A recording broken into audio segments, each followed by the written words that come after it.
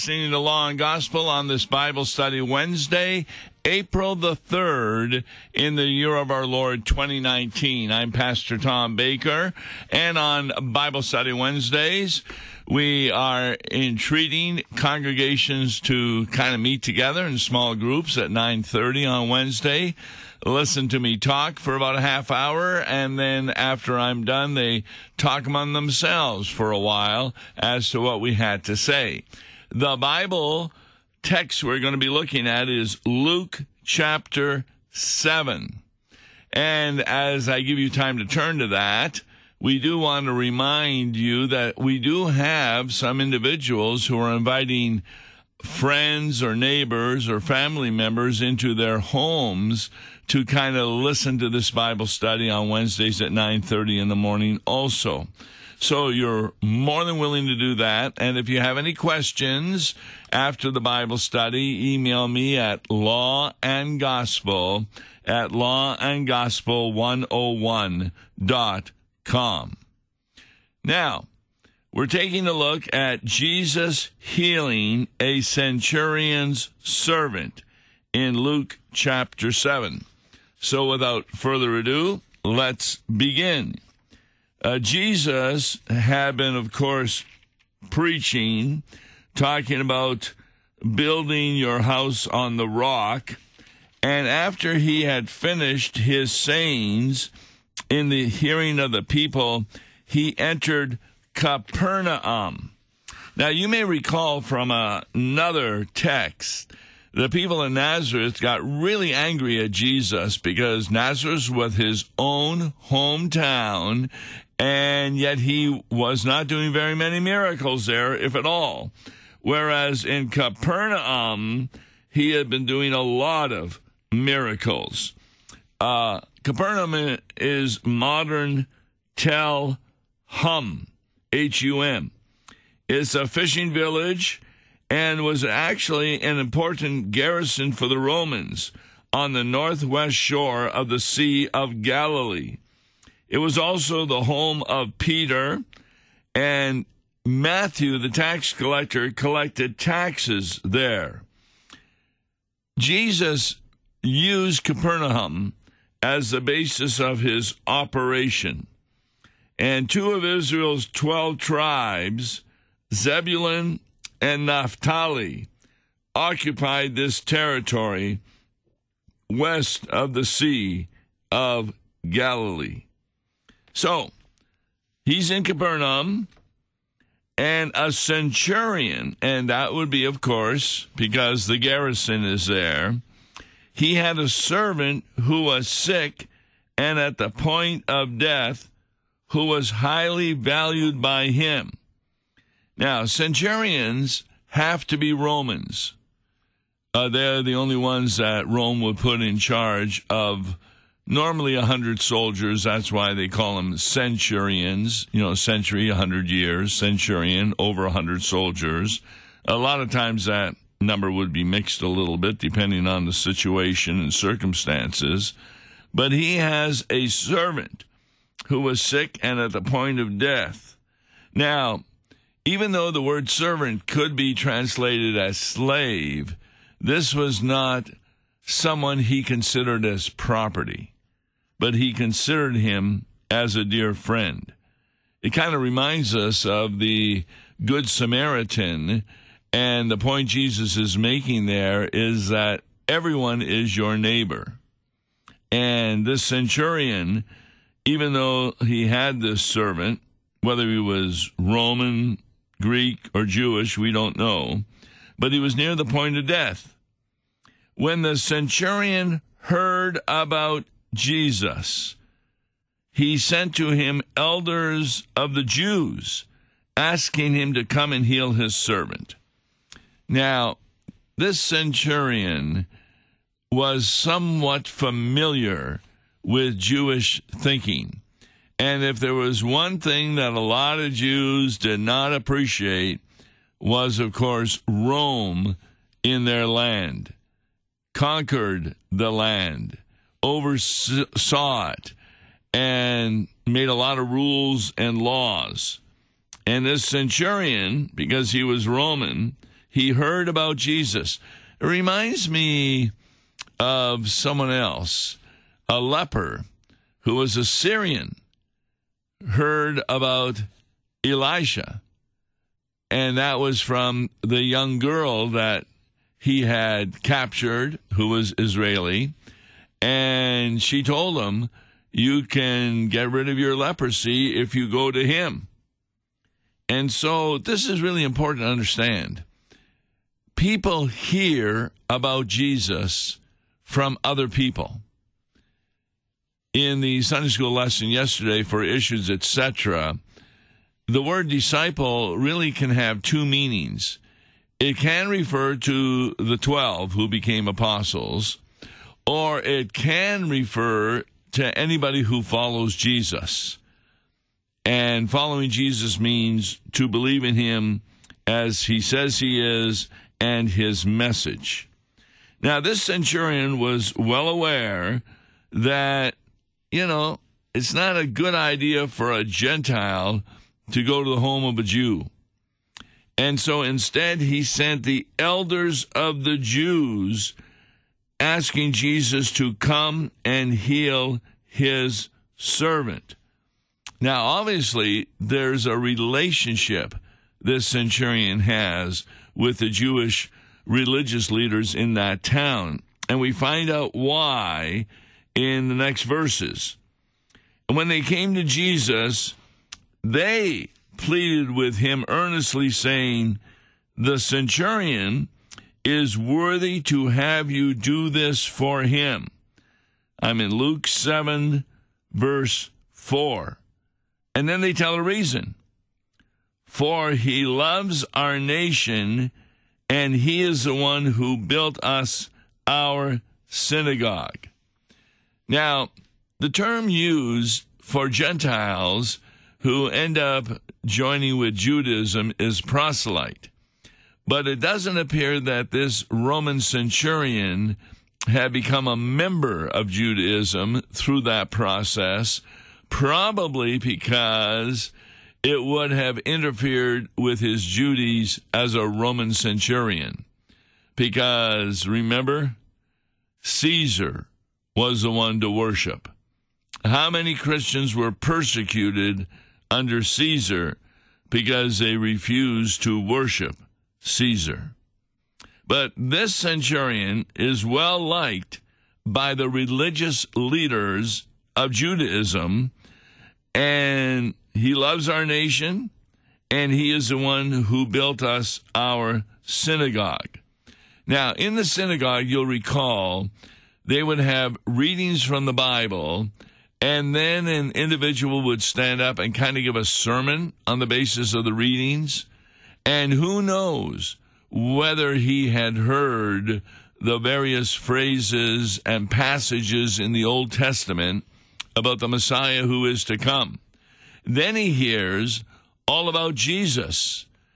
And Jesus' reputation was really becoming quite important, particularly in light of the healings that he had done in Capernaum. And if he was willing, would he heal my servant? Well, immediately, look at verse 6. And Jesus went with them. Now, that's kind of dangerous for Jesus, because affiliating with a Gentile is not the smartest thing to do, any more than affiliating, as he did with Matthew, one he called as a disciple, because he was a tax collector. Tax collectors worked for the Romans, and there was even a disciple who fought against the Romans, and the zealot. It's important to remember these items, that if you don't understand the culture of that day, you can't understand why does the centurion, not think that he ought to come to Jesus, or later on that Jesus should not come to his house, because of the cultural conditioning the people had about the distinction between Gentiles and Jews. But because he had helped build a synagogue, the Jewish leaders there were quite impressed with him. And they were more than willing to go to Jesus and ask him if he could do something about the centurion's servant. And Jesus went with them. When he was not far from the house, the centurion sent friends, saying to him, Lord, do not trouble yourself, for I am not worthy to have you come under my roof. Now, we can understand that in a couple of ways. First of all, he's a Gentile. And coming to the understanding that Jesus, boy, the way they're talking about him, the miracles he's doing, perhaps this is the one that they've been looking forward to coming, the Messiah, the Savior of the world. And who am I to have him come into my house? The other reason he might say that is because he didn't want to put Jesus in a bad position of going into a Gentile house. That could have been dangerous for Jesus. Remember, it did become dangerous where he ended up being crucified for the things that he was doing against the new religion of Judaism of that day, where when he healed somebody on the Sabbath, they got real angry at him. When his disciples ate from the fields, they got angry at him because that was also done on the Sabbath. And Jesus even, remember that one text he uses, he says, well, if one of you has an animal that falls into a ditch on the Sabbath, are you going to wait till the next day to bring him out? And he even pointed out that even the priests work on the Sabbath in slaughtering the sheep for sacrifices, etc. Well, this centurion, either because he doesn't want to put Jesus in a position that would put him in danger, or he recognizes he's really a sinner. If anything, he had heard, and that was from the Old Testament, there's nobody who does good and does not sin at all. Everyone sins. In fact, if you want to take a look at those passages of the Old Testament, the Apostle Paul in Romans chapter 1 and 2 does a good task of using them. So he says, do not trouble yourself. I'm not worthy to have you come under my roof. Therefore, I did not presume to come to you. Then he says something. But say the word, and let my servant be healed. Now see, up to this point, we don't know of any healing Jesus did or any miracle he did where he was not present with the person who was healed or the people. Remember, 5,000 people are fed by Jesus. And that's just the number of men, not including the women and the children. He was there. And when he healed people of demon possession or other diseases, he was present. But this centurion, this Roman, says, say the word, and let my servant be healed. And then verse 8, for I too am a man set under authority, with soldiers under me. And I say to one, go, and he goes. And to another, come, and he comes. And to my servant, do this, and he does it. Now, this is really an important verse here. Because when he says he is one under authority, he has the authority because he's a centurion. He's been placed into that particular office. This is why when pastors hear the confession of sins, remember how the absolution goes? Upon this, your confession. And he says, by the authority of God, I forgive your sins. We pastors don't have any power to forgive sins. That power comes from Jesus. But we become the person who's speaking the words of Jesus to those who have repented of their sins. And so by that authority, he is able to do things. Well, Jesus has the authority from the Father. Whether this man understood the Holy Trinity or not is not clear, but it's clear that the Holy Spirit has worked faith in him up to this point to recognize that Jesus can just say it and it will be done. When Jesus heard these things, he marveled at him, and turning to the crowd that followed him, said the following, I tell you, not even in Israel have I found such faith. Jesus marvels because of what? A good work this man did? No. Because of his faith. And what is faith? It's trust in the Messiah. The idea that Jesus marveled, this is the only time this word is used by Jesus at this event. And he's marveling at the faith of the man. Remember, faith believes that for which we have no evidence. Where is the evidence that Jesus simply can say something and the healing will be done? Well, it hasn't occurred yet. Remember, he's always been present up to this point. But this centurion believes that Jesus has such authority because he's heard about the works of Jesus. He's heard about the preaching of Jesus. You see, there's a lot that we're not told in the Bible about Jesus preaching. We remember the story of Mary and Martha, where the one is making the meal and gets angry at her sister for not helping out. Well, the next time we meet them is at Lazarus' tomb. And when Jesus arrives, the one sister says, yes, I know he will rise from the dead, at the end of the world. Well, where does she learn that?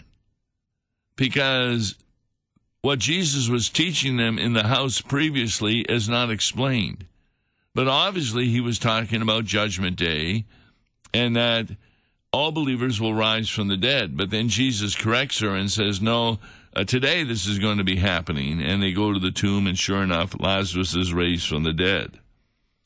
So how much the centurion heard is kind of difficult to know.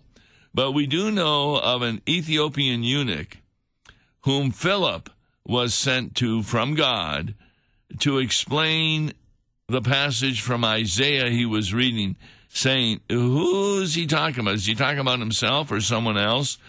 And when Philip spoke to him about Jesus and also his death, his resurrection, and the sacraments of baptism and the Lord's Supper, as they were passing by water, the Ethiopian said, what prevents me from being baptized? And he was baptized immediately. So obviously Philip was talking to him also about baptism. A lot of times we're unaware of the full sermon message that is given by Jesus and the apostles. Now, sometimes the whole sermon occurs like in Pentecost with Peter. But when Jesus says, I tell you, not even in Israel have I found such faith, that faith is a faith trusting in his authority, whether he is present at the scene or not. And sure enough, listen to verse 10, Luke 7. And when those who had been sent returned to the house, they found the servant well. This is Jesus revealing his authority over every threatening foe. What's the message for us? We don't see Jesus. We can say we hear him in a worship service when the scripture is written, the liturgy said, or a hymn is sung. But we don't see him in front of us. And a lot of times when we pray for something specific, it doesn't turn out the way we pray. What faith is knowing that even though he is invisible to us right now, his promises are always sure. Now, if there were a promise in the Bible that said, anytime you get sick, if you pray to me, I will heal you immediately, then we'd have to say that healing will always occur. But there is no such promise anywhere in the Bible. There is a promise in Romans 8 that all things will work together to your good. There are other promises that he will not give you more than you can handle. But as you trust the faith, the promises of Jesus Christ, you will get through any kind of thing. So what this is saying is you don't see Jesus, and how many times have miracles occurred in your life of which you may not even be aware of? For example, I was riding around on Wednesday with an individual visiting some shut-ins and delinquents, etc. And a few days later, he came down with influenza. Now, did he have any signs of that when I was driving the car, he was sitting beside me? No, not at all. But even, and that's something I understand that other people can catch, at this point, it's been kind of surprising to me because almost every winter for the past few years, I've lost my voice somewhere. And my wife keeps making me put on my jacket and such so I don't get cold, etc. But for that and other reasons, it's kind of a miracle I haven't lost my voice. And we're almost out of the cold weather, etc. Yeah, watch. Next week I'll lose my voice. Then what am I saying? But the fact of the matter is, you could take a piece of paper and start thinking about every miracle or every action of God that occurred in your life of which you were unaware. I used to call it coincidences, that something happened during the day and it was just a coincidence. It was it was hard to believe. In fact, two of the people we went to see on that Wednesday, one of them was driving out of his driveway when we drove up. He got out of his car and we had a great conversation. Another person, my friend, recognized his vehicle and said, follow him. Let's see where he's going. And fortunately, he was just going to a store. And this was really something. The store's front parking lot against the store was all filled except for two spaces. He went in the one space, and the space beside him was also open. Nothing else was open. And we drove in there, and we had another good conversation. Now, I don't like talking about that there's evidence for God. But boy, are there ever a lot of coincidences that occur that you just couldn't plan out ahead of time. In fact, this one congregation, well, I preach at two of them on Sunday, I fill up with gas when I leave Synod's building, and I go to the congregations on Sunday, come back on Monday, and when I drove into the parking lot at the LCMS headquarters, a mile from where I get gas at Sam's, I had 1 mile to go. Talk about perfect. And I was able to get to the gas station and fill up, just with 1 mile to go on my gauge. So I see God everywhere. The centurion had faith. He wanted to be polite to God, but he also wanted his servant healed. On tomorrow's Law and Gospel, we're going to be talking about worship. Wes Reimnitz found an article by an individual about the 4 necessities for worship. Now, he's not Lutheran, So we're going to use the Bible to take a look at what he has to say on tomorrow's Rumination Thursday. God bless.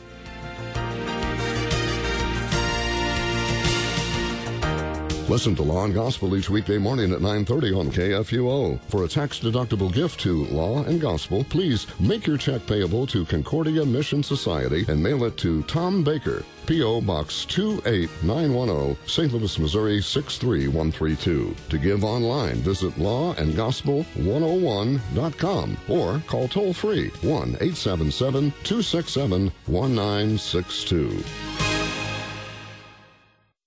Views and opinions expressed on Worldwide KFUO may not represent the official position of the management or ownership of KFUO, the Lutheran Church Missouri Synod. If you'd like to comment on programs or topics heard on Worldwide KFUO, write us at KFUO, 1333 South Kirkwood Road, St. Louis, Missouri 63122. You can also leave a question or comment on our comment line at 314-996-1542. We are the messenger of good news, Worldwide KFUO.